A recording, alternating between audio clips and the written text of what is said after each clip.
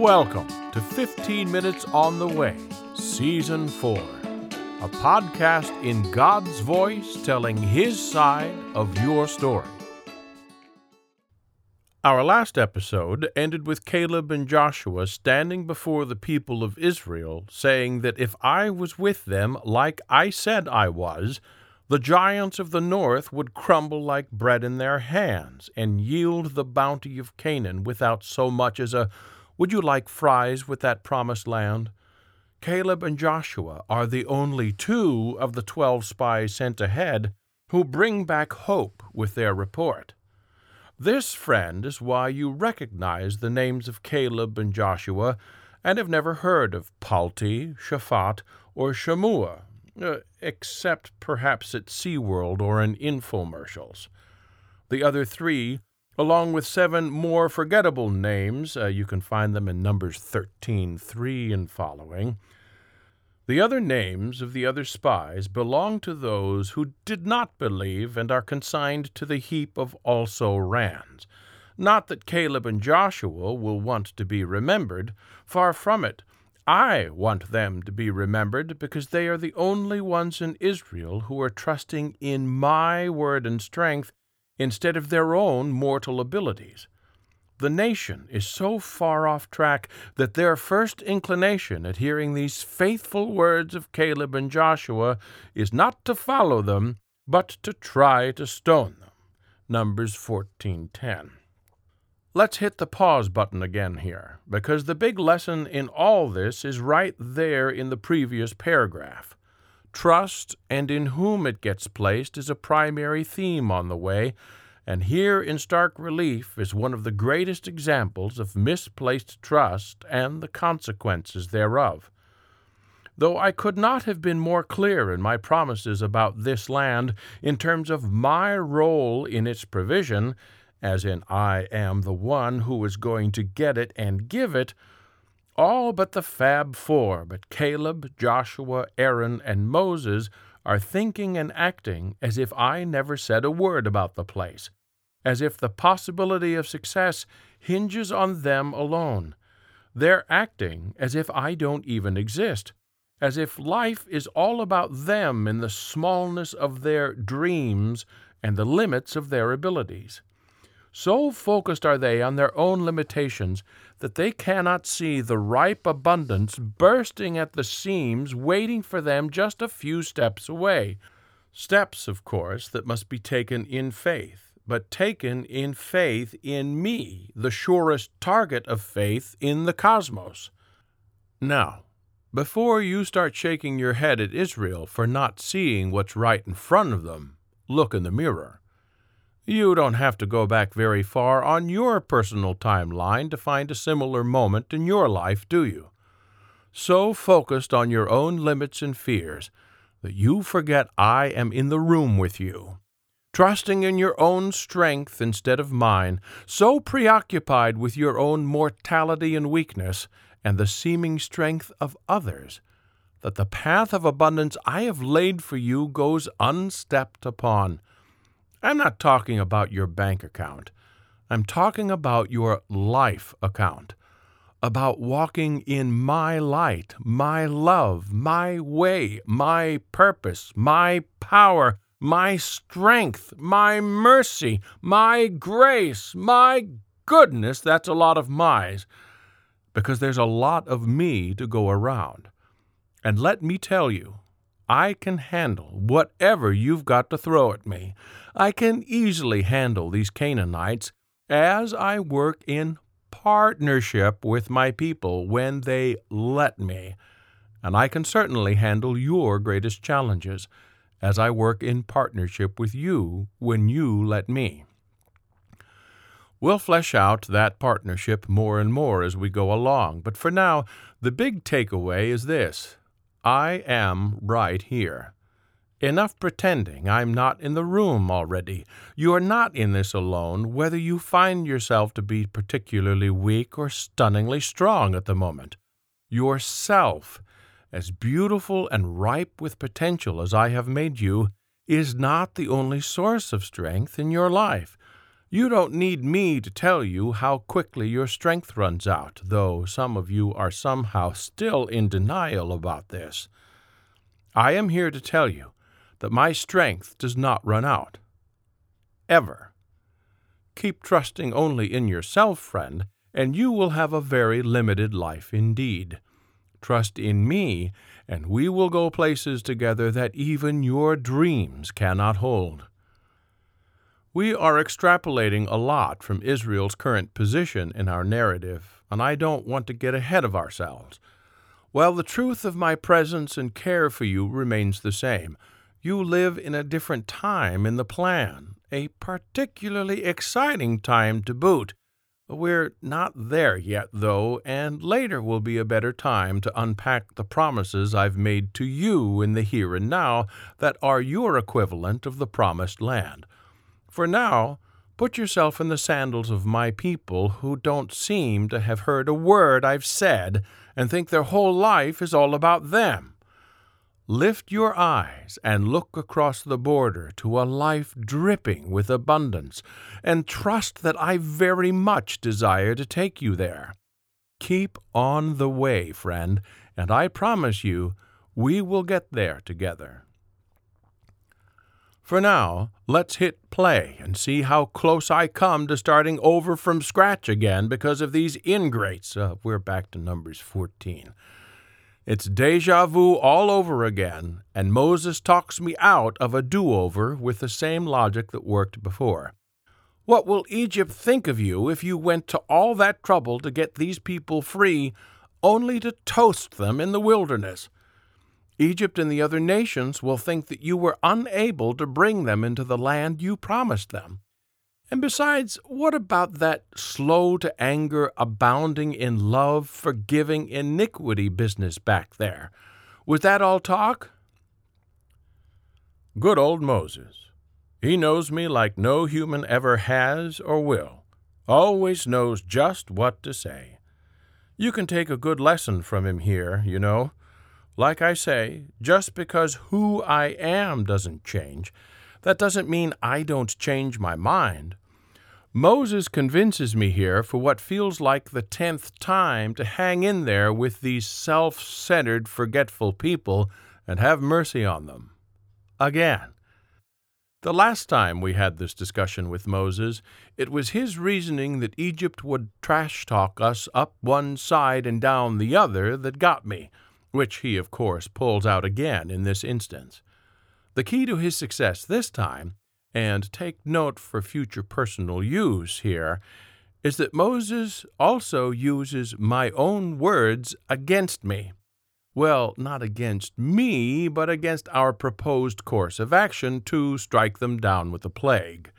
Moses intones my great summary from Exodus. Yahweh is slow to anger, abounding in love, and forgiving sin and rebellion. Numbers 14:18, referencing Exodus 34. Well, how could I do anything but relent after he uses my own words against me? Once again, I extend mercy instead of judgment. That mercy, though, is not devoid of wisdom on my part. It has become clear through these repeated episodes that those who came out of Egypt just will not let go of their ingrained, limited mindset. They simply will not trust in me to do the things I have promised. Over and over, they keep choosing to set their desires on the past and the rosy picture they have somehow painted of it in their minds in spite of its obvious cataclysmic failures. So once again, we adjust to compensate for the choices of humanity.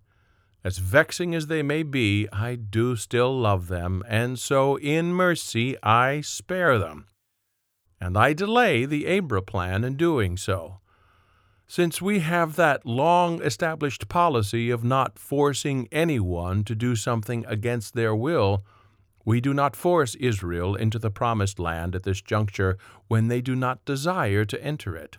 Instead, we wait until the generation that has clear memories of Egypt is gone. Gone as in dead. Dead from natural causes, though, not from a blast of lightning or plague.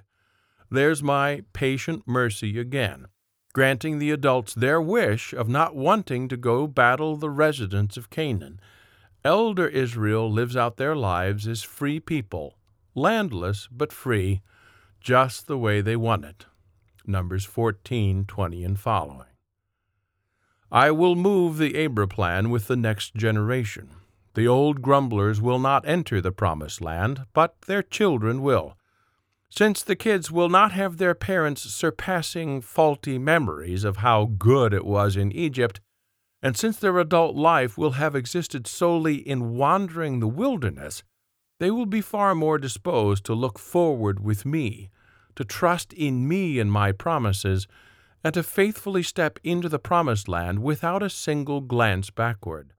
Only Caleb and his backup Joshua are the spies who spoke in favor of trusting me and heading into the new land in spite of how things looked. They alone of the present generation will walk in the promised land. Heartbreaking, isn't it? I mean, I was very angry about it then, but now I look back at those people and I mourn the magnitude of their loss. So unable were they to get past what they had always known, what they defined as normal, even though their normal was reprehensible. They simply could not step out of the past and into the freedom I had actually put them in. This was no psychological exercise. They were slaves up and down, and now, because of my intervention, they were not slaves any longer. They were in truth and fact free, but they had a hard time thinking like free people. Okay, no word mincing. They didn't have a hard time. They were incapable of thinking like free people. And I was on the verge of making them even more than simply free, but ready to empower and enable them to walk into a new, copiously abundant life I had long prepared for them. They weren't just out of prison, having to scrape out a living in an entry-level job. They were about to be given their own house in a great neighborhood for practically nothing. They had a permanent case of slave brain, though, and couldn't go there, on every level. Of course, you know where we're headed. What about you? How are you letting your past dictate your present? If there was enslavement of some kind back there, whether in the form of addiction, an abusive relationship, a dysfunctional family system, perfectionist parents, absent parents, whatever, you were in that situation long enough that it came to define normal for you. Now, we're not going to get into heaps of psychology here, but I want to make sure you take this big lesson from this moment on the way and do a slavery self-check. What kind of Egypt is in your past that still influences you in your worst moments? And if you're still deep in the situation, make sure you're asking me to get you out of there. After making that request, be looking for my answer. Your Moses will probably not be an old bearded fellow. If you are in fact mired in your past, though, which is where we find Israel right now, and you know you've been stuck there a while, you've got to be deliberate in listening to me and my voice as I tell you what I have planned for you, a life of freedom, plenty, meaning, and purpose. Stop listening to the voice and call of your Egypt. There is nothing back there for you but misery. If I have set you free, you are free indeed. You've got to change your way of thinking so that you are not defined by the past, but instead by the fact that I, the creator of the universe, the one who slung the stars and carved the mountains, I am crazy about you. Yes, you. You are the apple of my eye, the object of my heart's greatest desire, and as trite and cliched as it sounds, I do love you. Really, really, I do. This whole project is about you, both getting this voice into your ears and getting Israel into the promised land. It's all about getting you to know the great extent to which I have planned and labored and nurtured and cajoled so that you could catch a glimpse of how much you mean to me, so that when I call you, and I will, to something greater than you have known or even imagined before, you will trust me, friend, and shake the cobwebs of slavery from your brain and heart. Step into the future with your hand in mine on the way. Thanks for listening. We hope this episode has been a blessing to you. We've got a lot of wonderful ground to cover in future episodes. If you'd like to support what we do, share this with your friends. There's a link to the first episode right under today's podcast on our website, 15minutesontheway.com. Don't spell out the number. And feel free to give us a review on iTunes or on Facebook. 15 Minutes on the Way is sponsored by the Oak Haven Church in the Barn in Oshkosh, Wisconsin. Alexander Zadoyani writes our theme music at smartmediamusic.com. Kenny Eicher designs our website art, kennyeicherart.com. We hope today's podcast has reminded you that you, friend, are part of an epic story that is still unfolding today. So keep walking on the way. And until next time, be good to yourself.